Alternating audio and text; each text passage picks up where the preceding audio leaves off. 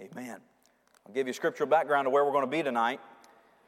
In this passage of Scripture that we are going to read, we pick up where Absalom, the son of David, is returning to the city of Jerusalem after he's been exiled.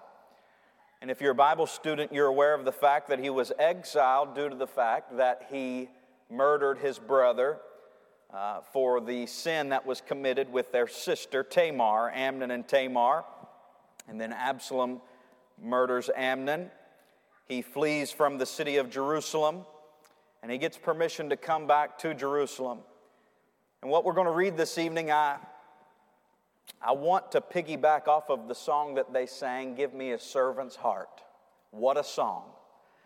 You look at that song and say, well, that's a children's song. Well, that's an everybody song, in my opinion, because we all need a servant's heart. And what we find in this passage of Scripture is that while Absalom was away, something developed in his heart to turn on his father, David. And he had the desire to take the kingdom, to steal the kingdom from King David. And so it is his initiative and it's his agenda when he comes back to Jerusalem to try to take the kingdom from his father, King David. And we'll begin reading in verse number 1, and the Bible says, "And it came to pass after this, that Absalom prepared him chariots and horses and 50 men to run before him. And Absalom rose up early and stood beside the way of the gate. And it was so that when any man that had a controversy came to the king for judgment, then Absalom called unto him and said, Of what city art thou? And he said, Thy servant is of one of the tribes of Israel. And Absalom said unto him, See, thy matters are good and right, but there is no man deputed of the king to hear thee. And Absalom said, Moreover, O that I were made a judge in the land, that every man which hath any suit or cause might come unto me, and I would do him justice. And it was so, that when any man came nigh to him to do him obeisance, he put forth his hand, and he took him, and he kissed him. And on this manner did Absalom to all Israel that came to the king for judgment. So Absalom stole the hearts of the men of Israel. And it came to pass after 40 years that Absalom said unto the king, I pray thee, let me go and pay my vow, which I have vowed unto the Lord in Hebron. For thy servant vowed a vow while I abode in Geshur in Syria, saying, If the Lord shall bring me again indeed to Jerusalem, then I will serve the Lord. And the king said unto him, Go in peace. So he arose and went to Hebron. But Absalom sent spies throughout all the tribes of Israel, saying, As soon as ye hear the sound of the trumpet, then ye shall say, Absalom reigneth in Hebron. And with Absalom went 200 men out of Jerusalem that were called, and they went in their simplicity, and they knew not anything. And Absalom sent for Ahithophel, the Gilonite, David's counselor from the city, even from Gilo, while he offered sacrifices. And the conspiracy was strong, for the people increased continually with Absalom. I want to deal with what we find in this passage of Scripture, what you would consider to be a type in your Bible. And in verse number 6, the Bible says, On this manner did Absalom to all Israel that came to the king for judgment. So Absalom stole the hearts of the men of Israel. And the type that I would like to deal with this evening is in your Bible, all across your Bible. If you're a student of the Bible, you are aware that you'll find types of different things. You'll find types of God, types of Christ, types of the Trinity, all throughout the different portions of the Scripture. And tonight particularly, I would like to deal with a type of Satan that you find in this passage of Scripture. And I believe that this topic that we'll deal with this evening is pertinent because very simply put, the world has a heart problem. And in this passage of Scripture that we read in our text in verse number 6, it shows us that Absalom stole the hearts of the men of Israel. And with the help of God tonight, for just a few minutes, I would like to preach on this thought, stolen hearts. Let's go to the Lord in a word of prayer and we'll get into the message. Father in heaven, Lord, we love you and we thank you so much for loving us. Lord, it's been said to me privately before the service, you love us and you bless us in spite of who we are. And Lord, there's never been a truer statement And God, I'm thankful that you look past our faults and that you see our need. And Lord, you know us better than anybody else knows us, but you still love us, and we thank you so much for that tonight. And Lord, as we continue in this service, I pray that you would just help me not to get in the way. I pray, Father, that the Holy Spirit of God would manifest His presence in the midst of this place like He already has through the singing. And God, I pray that you would give us a supernatural ability to give you our undivided attention so that we can apply the Word of God to our lives and leave out of here better than the way that we came in. And Lord, as I try to preach, I know that I'm insufficient for the task that's at hand. And so, Father, I pray that you'd get me out of the way, that you would say each and every single word through me that needs to be said. And, Father, that you'd give me wisdom and discernment to obey you throughout the duration of this service. And, Father, we love you and we praise you. And it's in Jesus' name that we pray. And all God's people said, amen. If you'll listen quick, I'll preach quick. I'm cold and I want to get home. Somebody say amen. I want to talk about this thought tonight. I believe that it's pertinent not only to the congregation, but very simply, it's pertinent to me. I would preach this to myself if I was the only person here. Because I believe wholeheartedly that whenever you look at the issues that we see in government, or whenever you look at the issues that you see in our school system, or whenever you look at the issues that you see at the store, or wherever the case may be, at work, or also, mind you, when you look in churches and you see those issues, I believe that they all revolve around one thing, and that is the heart. My principal, who was not necessarily a huge fan of me when I was in high school at Calvary Baptist Academy, would regularly bring me into his office. Somebody say amen right there if you ever went to the principal's office.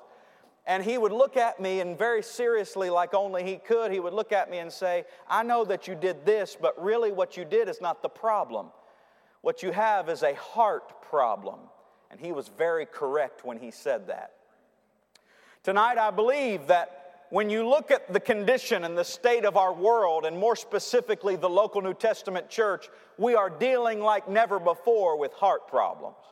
We're dealing like never before with hearts that are so quickly shifted from one direction to another. And I believe that it's not addressed as often as it needs to be. And we try to put Band-Aids on the problem. And we try to preach a fancy message, or we try to sing a fancy song. But can I just say to you tonight that those things are they're Band-Aids on the problem. What we need to do is look the problem straight in the mirror and address it head on. Amen. I believe that the Bible has a lot to say about the heart. The world has a lot to say about the heart too. The world will tell us to follow our heart. Anybody ever heard that before? Follow your heart? Well, the Bible says to trust in the Lord with all of your heart and lean not unto thine own understanding. In all thy ways acknowledge Him, and He shall direct thy paths.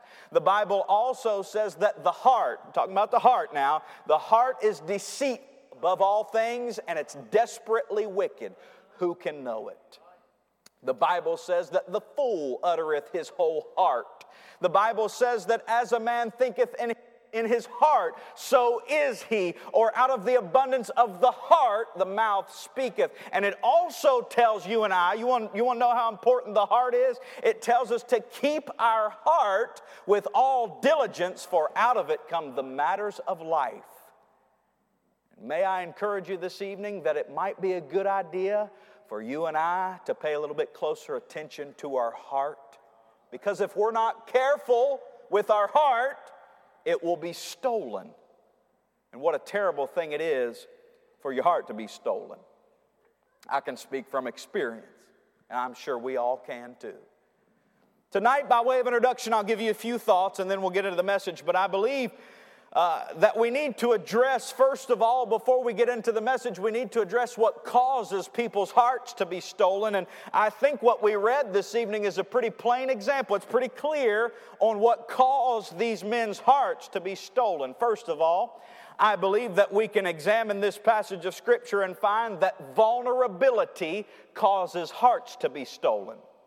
And when I say vulnerability, I'm talking about weaknesses. I'm talking about weak points. I'm talking about weak links in your life and in mine. And when we find ourselves in a moment of weakness, it's very easy for the devil to slide in and steal our hearts. See, the Bible says that when Absalom was standing by the gate and he saw anybody that had a cause or a suit to bring before the king, you know, that sounds like the devil to me, doesn't you? It sounds to me like he's walking about as a roaring lion, seeking whom he may devour. Just like Pastor Josh said just a moment ago, we've got a lot of reasons to be sober and to be vigilant. Why? Because our adversary, as a roaring lion, the devil, he's roaming about, seeking whom he may devour. And Christian friends, so many times in Christians' lives, we allow the devil to get a foothold, or we allow the devil to completely take our feet out from under us. Why? When we're vulnerable, we don't pay attention like we should. And the simple truth is this: all of us have vulnerabilities. All of us have weaknesses. But I don't think that vulnerability is the only place that the devil can steal our hearts. But I believe that just as we see vulnerability causes hearts to be stolen, we see that volatility causes hearts to be stolen. You see, there's a difference between being vulnerable and being volatile. Being vulnerable means that you're weak. Being volatile means that you change with any kind of blowing of the wind. You change from one direction to the other. Are you with me now? And anybody ever met a volatile person? I've met some volatile people. They're cool 1 second and then the next second they explode. Anybody ever met somebody like that? Or one day you talk to them, they believe God's on the throne and that He's coming back soon. And then the next time you talk to them, they're completely defeated and they're not too sure if God even exists. Anybody ever met somebody like that? Hey, if we're being honest, there are times that you and I are volatile.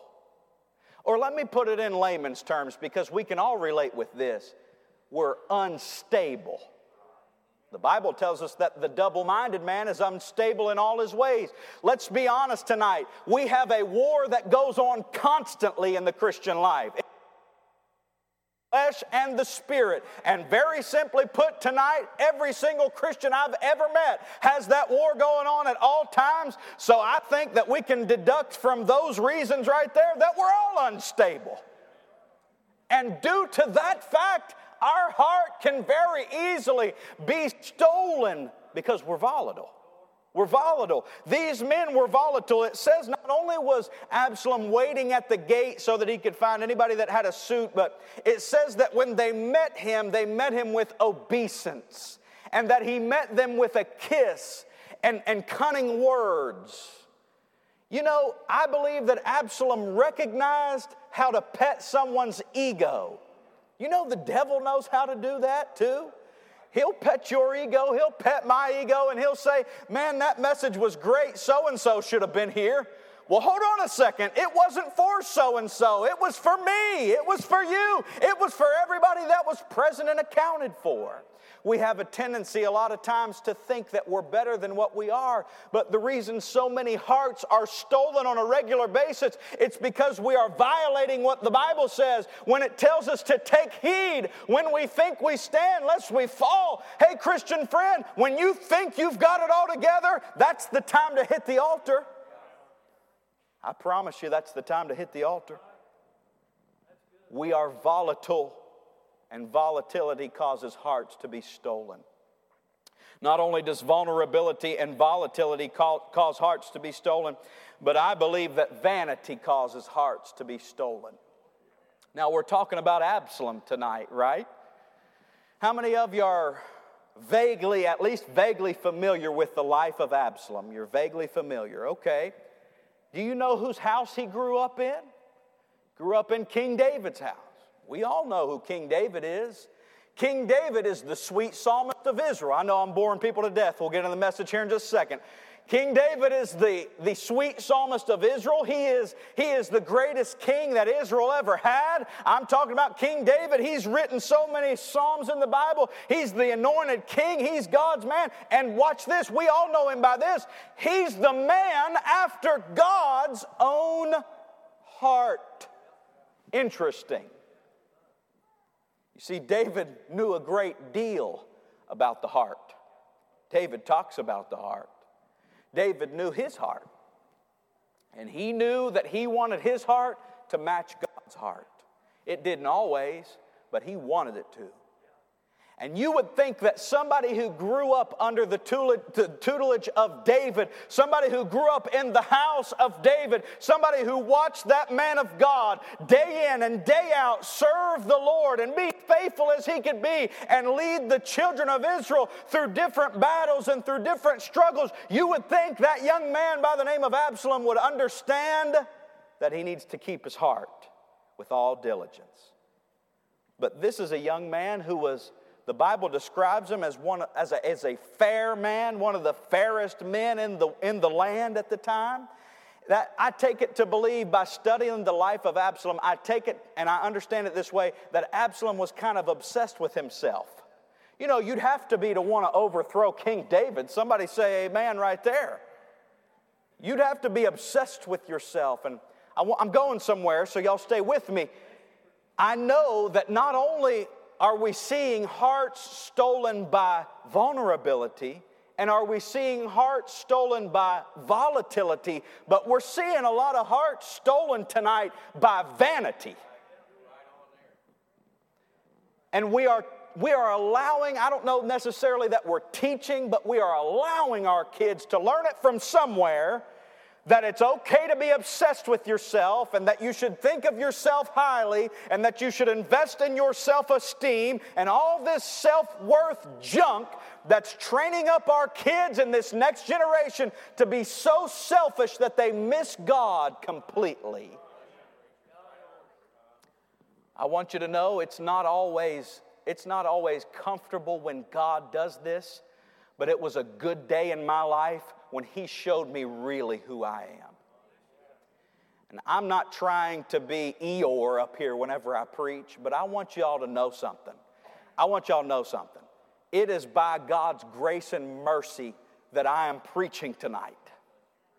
There's been plenty of times that the devil could have just ruined it all and he could have just, thrown a wrench in the whole thing. He's tried a lot. Somebody say amen. It is by the grace of Almighty God that you and I are here tonight, clothed and in our right minds, sitting in the house of God on a Wednesday night. We need to come to the conclusion that God does not need us, but we sure do need Him. And a lot of people miss that. Why? Because of vanity. They're obsessed with themselves. If I'm being honest with you, there's been times that the ministry God's given me became more about me than it became about Him. Nobody else has to admit that. I'll just go ahead and admit that myself. There's been a lot of times I preached for Zach. There's been a lot of times I sung for Zach. And you want to know something? All of that's going to burn up like wood, hay, and stubble. And at times to think, I'm just talking about myself because I know y'all never been there. I'll just talk about me. At times I thought, man, I'm doing the right thing. I'm doing it for me. I'm doing the right thing. God's got to be pleased with that, man. I knocked that one out of the park, and then somebody will tell me how bad I did at the back door. What I'm trying to say to you is this evening, if we're not careful, not only are we vulnerable at times, not only are we volatile at times, but vanity has stolen the hearts of so many singers, so many preachers, so many Christians, so many people who think that they're a big deal. Absalom thought he was a big deal. Thought he was a big enough deal to rule Israel and do a better job than his daddy did. I want to talk to you tonight. I want to tell you what you and I can do. Now, I know I probably lost about half of you, but I hope to get you back here in just a second. I want to talk to you about what you and I can do because there is responsibility on our behalf to keep our hearts. What can we do? How are we going to stand in the evil day? How are we going to be able to stand against the wiles of the devil and keep our hearts from being stolen? I'm glad you asked. I'll give you a few thoughts and we'll go home. Number one, I believe, and we don't have time to read the rest of the Scripture, but in this passage of Scripture, I'll just give you a synopsis of what happens. In this passage of Scripture, there is a group of men that decide they are not going to follow Absalom, but they're going to stick with David, the man that God chose to be king. And this group of people that chose to stick with David, this group of people, they show you and I how we can keep our hearts. Number one, they kept their hearts. They kept their hearts from being stolen because they were leery of conspiracy. Number 13 and 14, the Bible says, and there came a messenger to David saying, the hearts of the men of Israel are after Absalom. See, they were privy to it. They saw it coming. Verse number 14, and David said unto all his servants that were with him at Jerusalem, arise and let us flee, for we shall not else escape from Absalom. Make speed to depart, lest he overtake us suddenly and bring evil upon us and smite the city with the edge of the sword. And the king's servant said unto the king, behold, thy servants are ready to do whatsoever my lord the king shall appoint. They were leery of the conspiracy. They were aware of the fact that Absalom was doing something behind David's back to bring harm to the people of Israel. And Christian friend, I cannot stress it enough how important it is for you and I to be leery of the conspiracies that are going on in this world, to be privy to the idea that not everybody that wears a suit and tie is right with God, not everybody that stands behind a pulpit and preaches is doing it for the right reason, and not everything that sounds good needs to be followed or practiced. I'm just here to tell you tonight that this world is full of wickedness and ungodliness, and it's infiltrating into the local New Testament church, and it's high time that we stand up and be steadfast and unmovable and always abound in the work of the Lord. Why? For as much as we know our labor's not in vain in the Lord. And when you and I decide that we are going to stand fast and stand firm, things that we've learned and been assured of, when we decide that we're going to continue in those things, we will be leery of the conspiracies of the devil. I'm going to slow down for a second. I have a hard time with this generation of Christians because it just seems like, man, I got to stay off social media. Somebody pray for me. But it just seems like anybody that includes Jesus in their post, they get lifted up. And let me just say, some people that include Jesus in their Facebook posts or social media posts really ain't doing it for Jesus. And if you go based off of their lifestyle and they start doing things that don't line up with the Bible, but this one Facebook post had Jesus in it, then you're going to end up with a stolen heart. You and I need to be very, very leery of all these different things. Listen, if it's new, if it's something that's extra biblical, you and I don't have any business believing it. If it's something that God has not ordained, you and I have no business believing it. It's just a whole lot better for you and I to be really studied up in our Bible and know what God said about it. I don't care what so-and-so said about it with 1,000 followers on Facebook or 1,000,000 followers or whatever the case may be. They're not God. How many of our church members, how many of our Christians, I know this is a great place, but a lot of the churches that I preach at, they've got no clue. I'm not trying to throw anybody under the bus, but there's a lot of Christians that just have no clue. If somebody seems godly, they'll follow them. If somebody seems like they've got something good to say, they'll follow them. Hey, David's men, David's people that followed him, they knew who the king was. They knew who God had appointed to be king. And they knew that God had not sent any fresh word or fresh anointing to anybody else. I would encourage you tonight, if God has not given any new revelations, which He hasn't, somebody say amen. If God has not changed over the course of time, and He hasn't, somebody say amen. If God is the same yesterday, today, and forever, you better just stick with what He says and forget about what man says. Leery of the conspiracy. But not only were they leery of conspiracy, I believe that they kept their hearts because they were loyal to the cause. I'm moving quickly. They were loyal to the cause. They said, behold, thy servants are ready to do whatsoever my lord the king shall appoint. You know, these men that are with David, if you're familiar with David's group of people, there is a group of them specifically referred to as David's mighty men. And I believe that a lot of them are numbered in this passage of Scripture. I cannot help but as we read this passage and study this passage, but think back a chapter in 1 Samuel, chapter number 17, where a young little Hebrew boy, a little shepherd boy that everybody had already, written off and counted out, just a little kid that came into the camp to check on his brethren, just a shepherd. I cannot help but think about that little guy coming into the camp of the Israelites as they stood against a Philistine about 9 foot tall by the name of Goliath. And that Philistine standing on one side of the valley of Elah, and the children of Israel standing on the other side of the valley of Elah, and that Philistine's cursing God, and he's threatening the men of Israel, and he's threatening the people of God. And this little shepherd boy, while everybody else is shaking in their boots, this little shepherd boy came in and he made this statement. He said, "Is there not a cause?" And he began to repeat it, and he began to rehearse it, as the Bible says. And before long, Brother Josh, everybody in the camp was repeating what David said. And they said, "Is there not a cause? Is there not a cause? Is there not a cause?" And before long, big Goliath went down with a stone in his forehead. And God got the victory. The same sentiment I see being echoed from 1 Samuel 17. You can see it here in 2 Samuel 15. They said, "David, we were with you when you slew Goliath. David, we were with you through all them battles.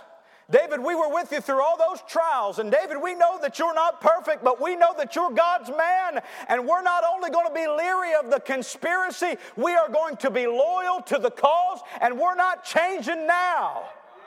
Christian friend, may I remind you that even though the journey may get difficult, and even though at times your heart may become cold and indifferent, and it happens, may I remind you that when God saved you, that cause that He saved you for back then is still very, very relevant tonight.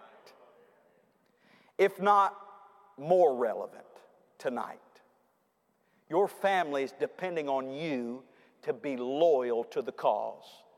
They're depending on me to be loyal to the cause. Hey, the devil will try to say there's no use in serving God. The devil will try to steal your heart. He'll try to attack your weaknesses. He'll try to sneak his way in there somehow. But if you and I are going to keep moving forward for the cause of Christ, we need to not only be leery and aware of the fact that the devil is coming our way, but we need to be loyal to the God of heaven who loved us and died for us and saved our soul in the first place. Lastly, and I'm done preaching,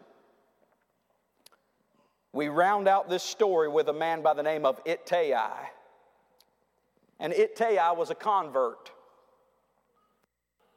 And the Bible tells us that Ittai was a Gittite. And this man was what you would consider, he wasn't an Israelite, he was a convert. The Israelites go from city to city. If God gave them direction, they would go from city to city, and they would take over that city, and anybody that wanted to convert to the God of Abraham, Isaac, and of Jacob, they could join up.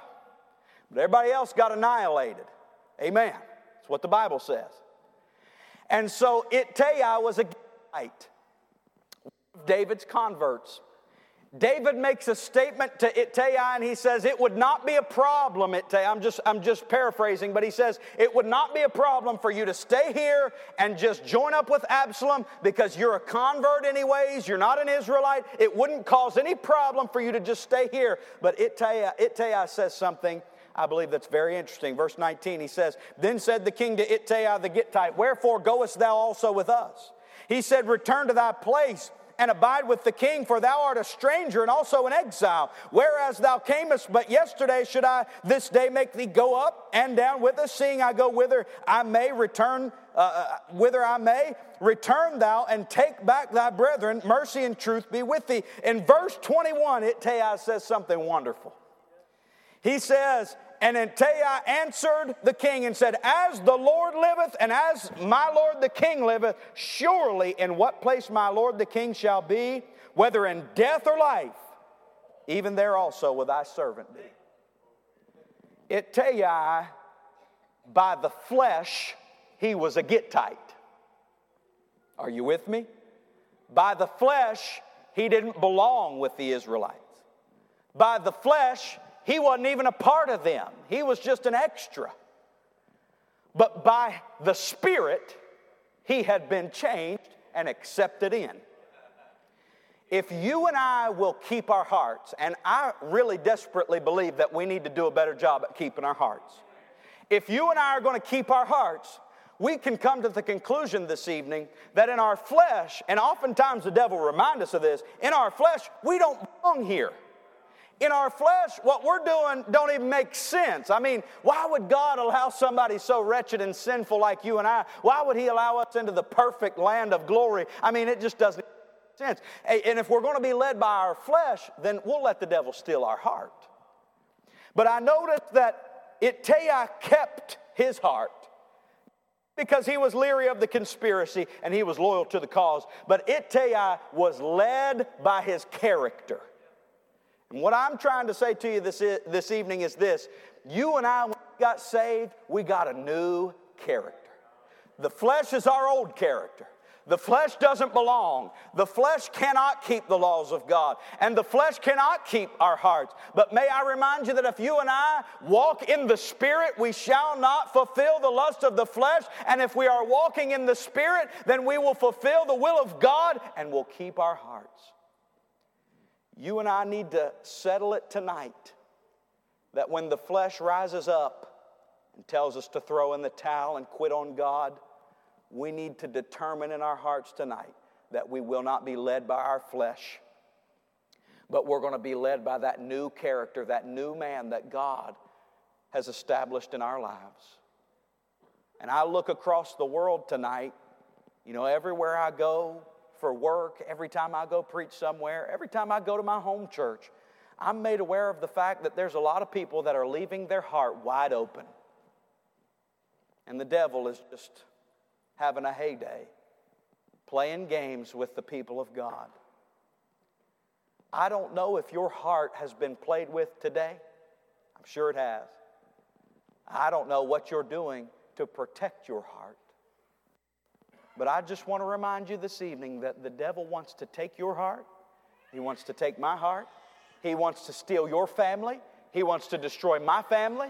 He wants to destroy this church. He wants to discourage God's people, and he will do it through the heart.